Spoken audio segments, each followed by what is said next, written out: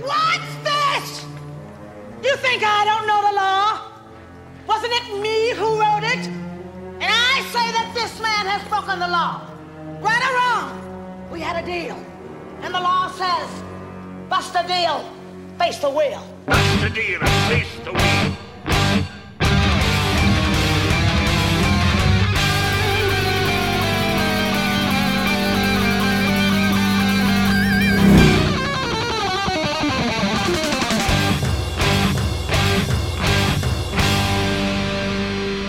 Welcome to the Mad Max Minute, where all our lives hang by a thread as we watch Mad Max Beyond Thunderdome 1 minute at a time. I'm Rick. And I'm Julia. And today we're talking about minute 39, which begins with Auntie declaring that Max broke their deal, and it ends with Max spinning the wheel of misfortune.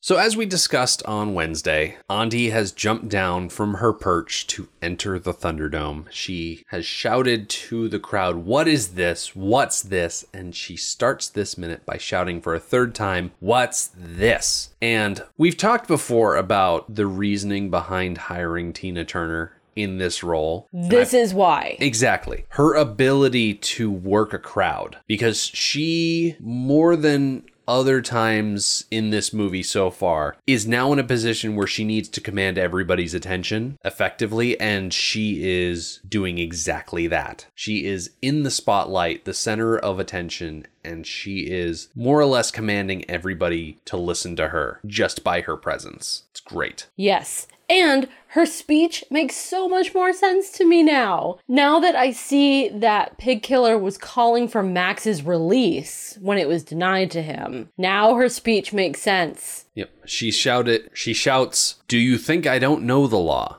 Wasn't it me who wrote it? And I say that this man has broken the law." So it must be that breaking one law supersedes the following of another law. Like the law of Thunderdome is 2 men enter, 1 man leave. Well, Max can't leave because he's broken the law. She says, right or wrong, we had a deal. She's not going to address the specifics of the deal because no one needs to know them. It's not important that the regular, ordinary wasteland Joe who wandered in to trade animal pelts, he doesn't need to know the specifics. It's not their business. I'm not even sure they realized that there was a deal. The revelation of the deal and the questioning back and forth was actually pretty quick. Yeah. And if they weren't paying attention, they could have missed it. Mm-hmm. And in the middle of that, a man was shot and killed. Exactly. That's very distracting. So Auntie here at least admits to the fact that there was a deal. Yeah, which in a justice system like ours was probably not a good idea. I think But their justice system, Auntie probably won't face any kind of punishment. Oh, no. Because in this situation, she's the wronged party. Yes. Because, as she said, right or wrong, they had a deal. And Max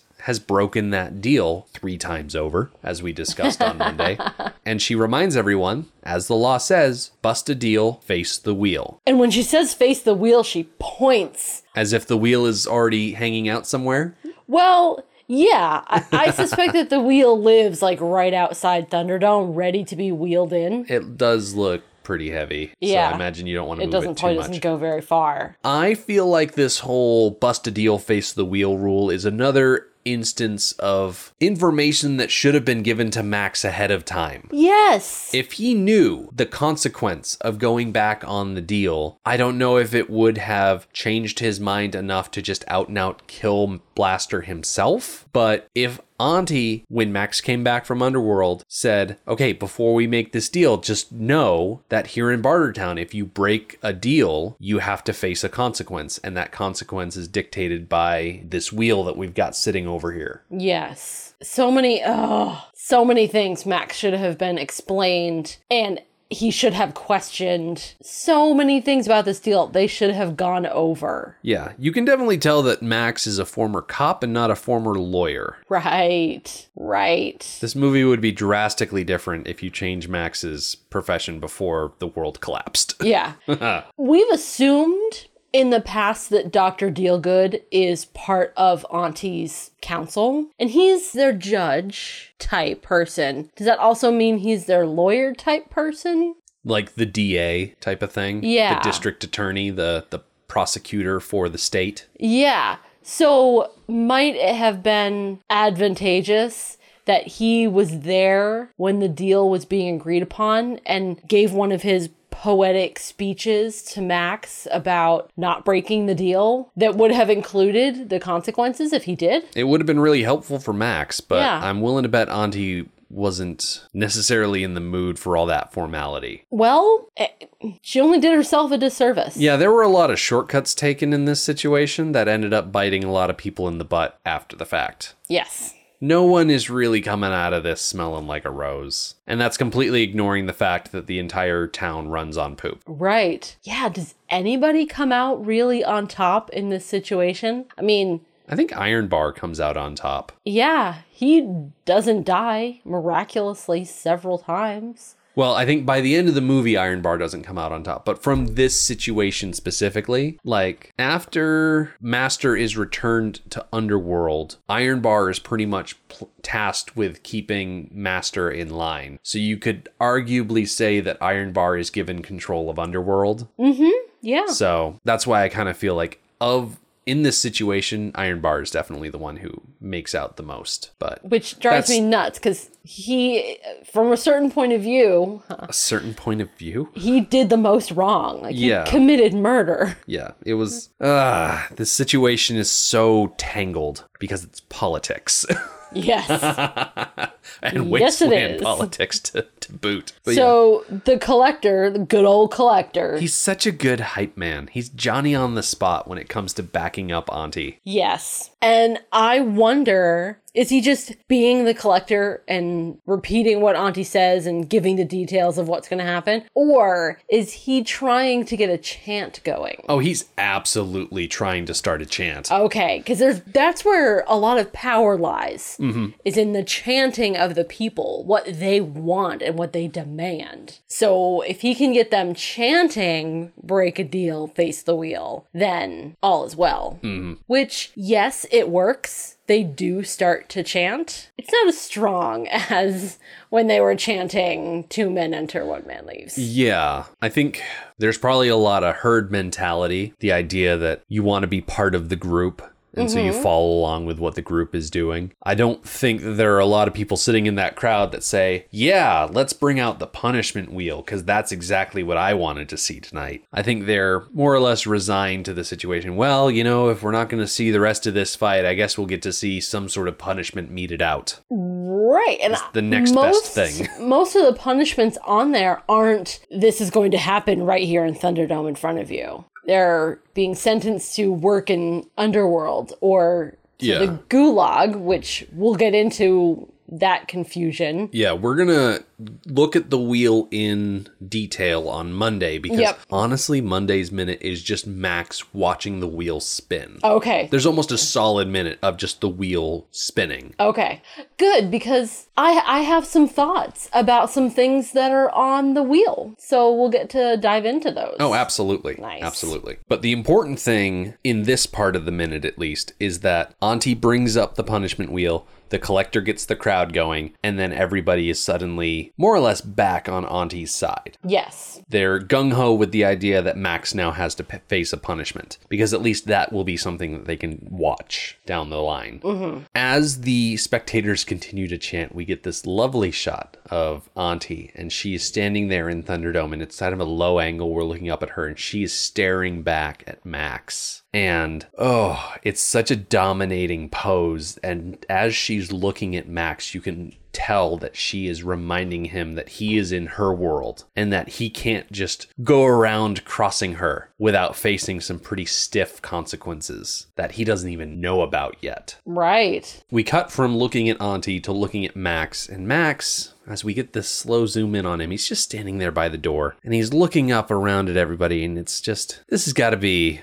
one of the worst days. Like, he spent the better part of that day walking around Bartertown and working in Underworld, only to pick a fight in the evening. And by the time we're at this point, The sun is starting to rise again. We have been at it for more or less 24 hours. Like, this has been an incredibly busy day. Oh, Max is probably really tired, not only from the fight, but just being awake for so long. yes. And when he went to the door and said, open it, you could hear in his voice how tired he sounded. Well, he could barely raise that hammer at the end of the fight. Yeah. I mean, frankly, it would have been really easy to just let the hammer drop on Blaster and finish it. Yeah. Like, right or wrong, it would have been really easy for Max to just end the fight and move on. But he didn't. And now he's in this situation where he's got to face a consequence. The situation he's found himself in is just so foolish.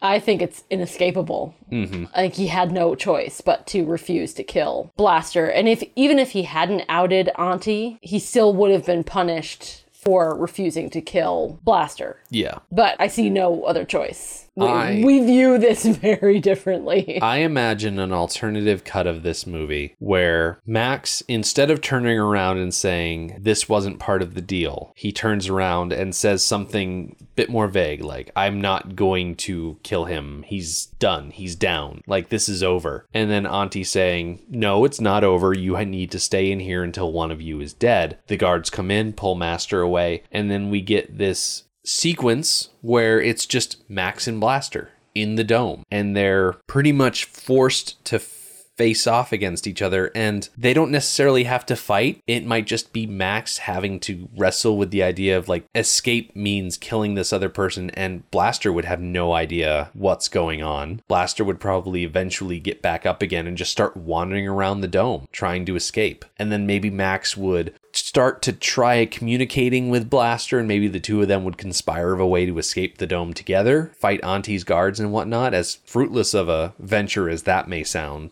And the whole movie could turn into a bit of a weird prison break situation where Max is able to get Pig Killer and the other captives in Underworld to help him and Blaster escape. And then all of the captives in Underworld and Master and Blaster all escape in the giant generator thing.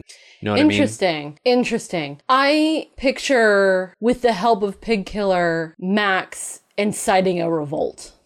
And using the cover of the revolt to get out without having to kill Blaster. I don't know. It would definitely make a movie that is very different from this one. And that's very much so. And different does not always mean better. I'm not a Hollywood screenwriter. I'm not even a movie screenwriter to begin with. I just get weird ideas. So it would be interesting to see. I just don't know if it would be better. There's lots of things that would be interesting to see. Yes. Speaking of interesting things to see, the next shot we get is of the wheel spinning. We start in with a nice close shot, and as we pull out, we see that Dr. Dealgood is there, and he is speaking to the crowd. Before we get into what Dr. Dealgood is saying, we don't get a really good look at the base of the wheel in this shot, but you can definitely tell that the wheel itself is free spinning on top of that base, and I imagine that what they probably do to move it around is they probably lift the wheel portion off the top, and then the base either fits nicely into a hand truck or has wheels on it itself to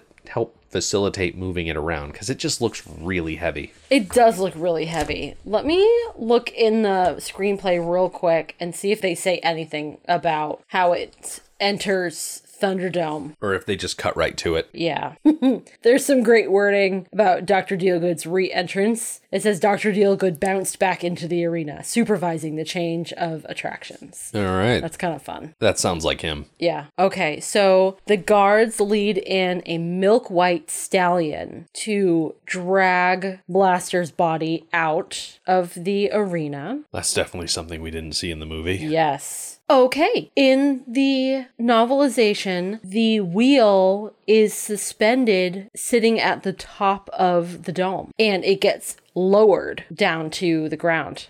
Yeah. Yep. So it's already in there. That would have been a fun visual to see. It would have been. Auntie calls for the wheel and it just descends on a line or something like that Dramatically. from the top of the dome. With Tweedledum and Tweedledummer like hanging onto the ropes and showing it off. Yeah. Yeah. That would explain her pointing the way she did. Like, she's pointing pointing in towards the dome to where the wheel would be. Yeah. Would have been cool to see the milk white stallion. Yeah. Although we really don't need the visual of Blaster's body being removed. Right. That definitely could have been skipped. Yeah. It's an interesting detail, but I can definitely see why they would not include it in the movie itself. Yeah. So Dr. Dealgood is standing here next to the wheel as it's spinning to show everybody how it spins, I guess.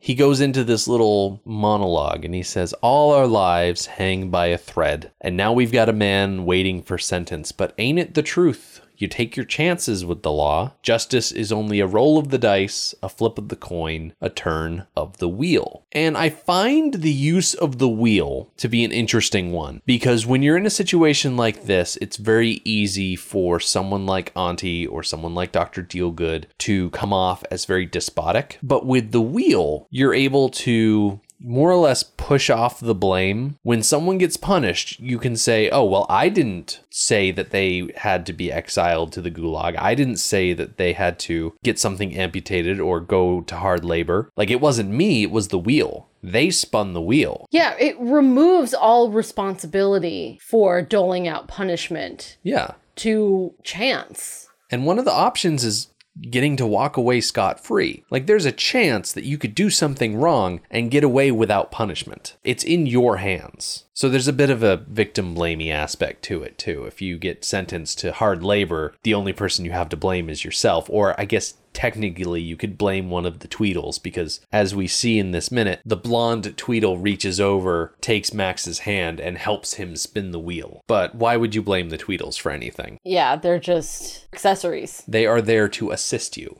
Yes.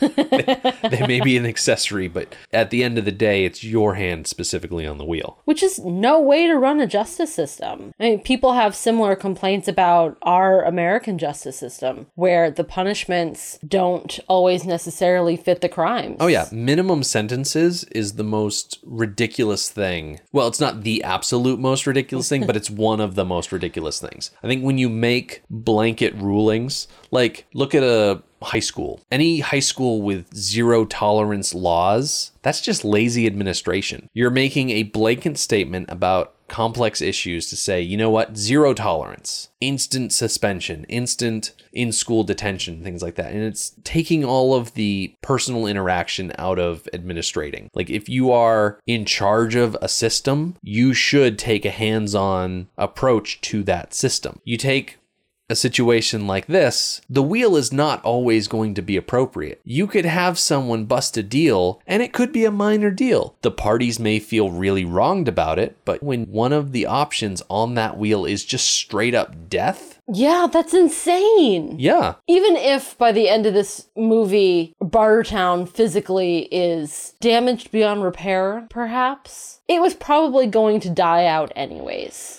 Yeah. The justice system, while on the surface sounds kind of egalitarian, once you take a deep look at it, this doesn't work. Yeah, there are so many problems, and you gotta hand it to Auntie. She certainly built up something impressive, but at the same time, I feel like she just lacks the political know-how to make it last. Right. It may be impressive, but it's not sustainable. Yeah. And some of the things that Dr. Dealgood says are a bit disturbing. The way he talks about you take chances with the law. Well, that's not the purpose of the law. The purpose of the law is so that you know what you'll get in trouble for and what you'll not get in trouble for. Exactly. The law is supposed to be black and white. It's the administering of the law where things all get fuzzy. Right. and Justice there's itself. injustice and all this stuff, but justice itself is blind. It's Exactly. supposed to be absolutely impartial and equal, and there shouldn't be any chances. Justice shouldn't be a roll of the dice or the turn of a wheel. That's insane. Yeah, we're going to talk on Monday about how not only is the wheel a ridiculous way to dole out punishments, but it's also a rather unfair way to dole out punishments, because not all punishments are weighted equally. I haven't crunched the numbers or anything like that. I don't have any solid percentages at this point because I haven't taken that close of a look at it yet. But when we come back on Monday, I'm hoping to have a good estimation of like what your chances are at getting any one of these options. That's my goal. Okay. Everybody knows my track record with math is not always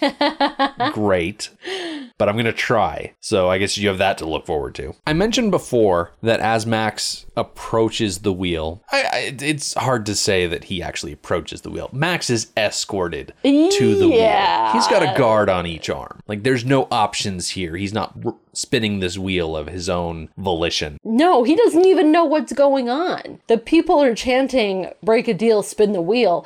This is the first time he has heard that phrasing in his entire life. He has no clue what's going on. Yeah. He has no idea what the heck Dr. Dealgood is talking about with all his talk of justice and randomness. He's brought up to this wheel by guards, although he's not fighting, is he? At this point, there are so many guards and he is unarmed. They took his fly swatter away. Yes. So he's a smart man. He knows when to fight and when not to fight. Exactly. There would be no point in him fighting it. He is at their mercy. So he's led up to this wheel, and the blonde Tweedle is there, and she's doing her best Vanna White impression, showing off the wheel and whatnot. Very much so. And as I mentioned before, she reaches over and she takes Max's hand, she places it on the wheel, and then she pulls his hand to get the wheel spinning. I love how smiley she is through that whole thing. Like you said, Vanna White, and very acting like she's being very gracious and helpful, when in reality, she's forcing a man to choose his own punishment. Yeah, like when you think of the implications of the action, it's hard to think, oh yes, this is something that should be done while smiling and gesturing and whatnot.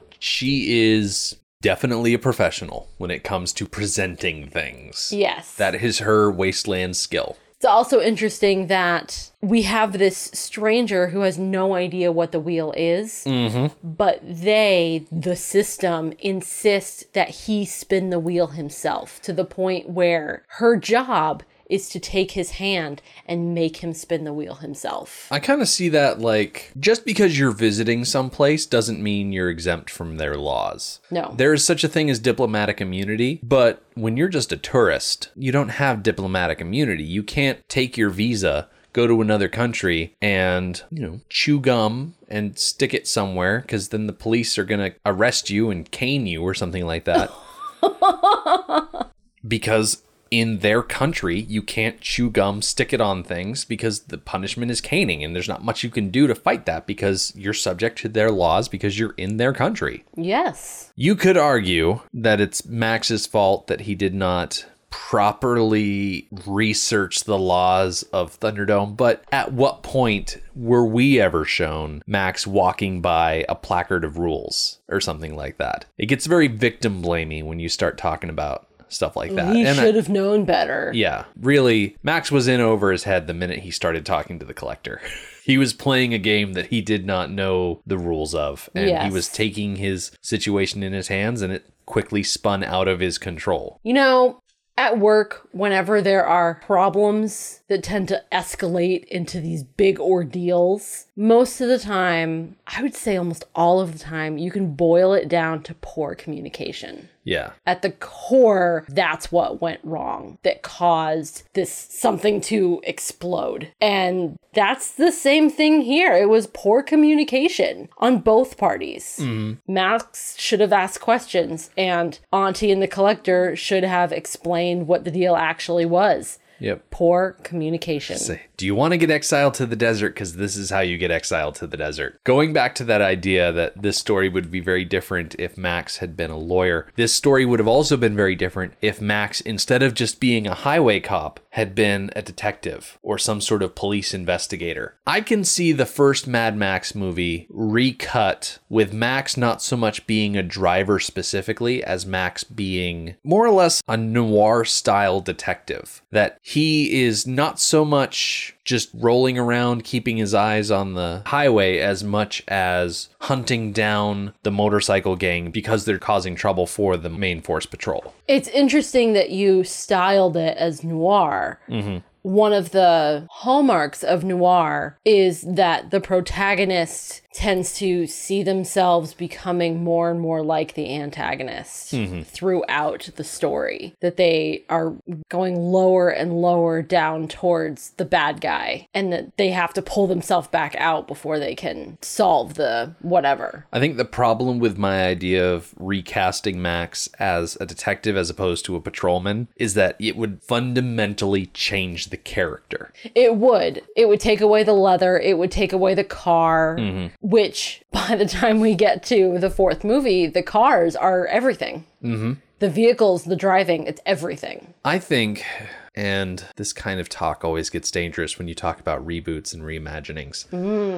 It does. At the time of this recording, the lawsuit between George Miller and the Warner Brothers company has not been resolved. They Right. are still locked in litigation, and future Mad Max movies are still being held up. I hate to talk like this, but if you were to reboot the Mad Max series, I feel like instead of coming back and saying, oh yes, this is Max Rockatansky, I feel like you can take the bones of the Mad Max series and make something else. More or less like taking a wire frame and making a different clay maquette on it. You know what I mean? Yes, I think that you can, but I think one thing about Mad Max that is so beloved is the skin that's on top of the frame. Yeah. If you just look at the frame, so we have a man who lost everything and didn't handle it well. Yeah, that's a good way to put it. Yeah. And took revenge on the people who did him wrong. Well, that sort of story has been told over and over and over again. Yeah. But George Miller put it in the framework of a apocalyptic police officer and a motorcycle gang, and then post-apocalypse and more gangs and wasteland, and he put this coat of paint on it, then I think it's that coat of paint that makes this particular story so attractive. Which is, continuing on that line of thought, is that the coat of paint that goes on this particular movie is so different than the other three that's why people tend to not like this one. Because the framework is still very similar. We have a man who has no home, pretty much has no name, who has nothing, who's trying to just go on with his life, and he's thwarted and has to save other people along the way. That's a story that's been done. And the topping that's been put on it for this particular movie is just so different. Yeah. That some people find it jarring. But the topping that's been put on the other three, I think, is why this series is so beloved. Yeah, I agree. I think we've started to spin our wheels in the dust a little bit on Yeah, I this think one. so. This has been an odd week because we spent so much time with this fight between Max and Blaster. Like, it took a full 2 weeks, a full 6 minutes, which 6 minutes is not that long in the grand scheme of things. It's just when you only do 3 episodes a week, it drags it out. But anyway, this fight is such an anticlimax. It really is. And it sputters out in these 3 minutes that we talked about this week, and just, it's very unsatisfying. I can understand why the crowd was so quick to call for Max's release, because at least then there would be some sort of resolution. We really do need another adventure and then the climax of the movie. This feels like it could have been a climax to the movie, but the way that it plays out, you're right, it sputters to a stop. So we need to ramp up again and then have a proper climax. So next week, we're going to pick up on Monday with this wheel spinning. Unfortunately, we're not quite out of the doldrums yet and on to the next adventure. There's going to be a bit of a lull in the movie where it's going to take us a while to get to the next big thing. But Monday, we're going to pick up with Max and the wheel. We're going to get it to spin around. We're going to talk about a bunch of punishments. We're going to have some guests that we're going to talk to. So that'll be a good time. Speaking of things coming up, if you join us tomorrow, we've got our extra show, Anarchy Road. We're going to be into week 13 at this point. We're going to see Peter pleading with the Lost Boys for their help, and Then we're going to cut from the Lost Boys and Peter down to Captain Hook's pirate ship for an excellent scene between Hook and Smee. Hook is going to have an epiphany that prompts Smee's intervention, and then Smee is going to turn around and get an apostrophe of his own. I love the whole epiphany scene. Yeah, it's excellent. That's so great. It's going to be a lot of fun to talk about. So you can join us there by going to our Patreon. It's at $3 a month level. It's great. Come along with us there. In the meantime, we're going to put a pin in this minute. We're going to come back on Monday, like I said, with some wheel spinning. Like the wheel spinning we've been doing at the end of this episode because of how this week has been. The Mad Max Minute podcast is a fan project by Rick and Julia Ingham. Mad Max franchise was created by George Miller and Byron Kennedy, is presented by Kennedy Miller Mitchell Productions, and distributed by Warner Brothers. Mad Max Minute is produced and edited by Rick Ingham. Our opening music is Verdi's Dies Irae by Daniel Batista of danielbatista.com. And our outro music is We Don't Need Another Hero by Militia Vox of militiavox.com. Our home on the internet is madmaxminute.com. You can follow us on Twitter at madmaxminute, like us on Facebook by searching for Mad Max Minute, and join our Facebook listener group, Mad Max Minute Beyond Microphone. If you'd like to support the podcast, visit madmaxminute.com, where you can check out our TeePublic storefront by clicking the store link, join our Patreon by clicking the support link, or make a one-time donation by clicking the donate link. Thank you for joining us for minute 39 of Beyond Thunderdome. See you next time. Everybody say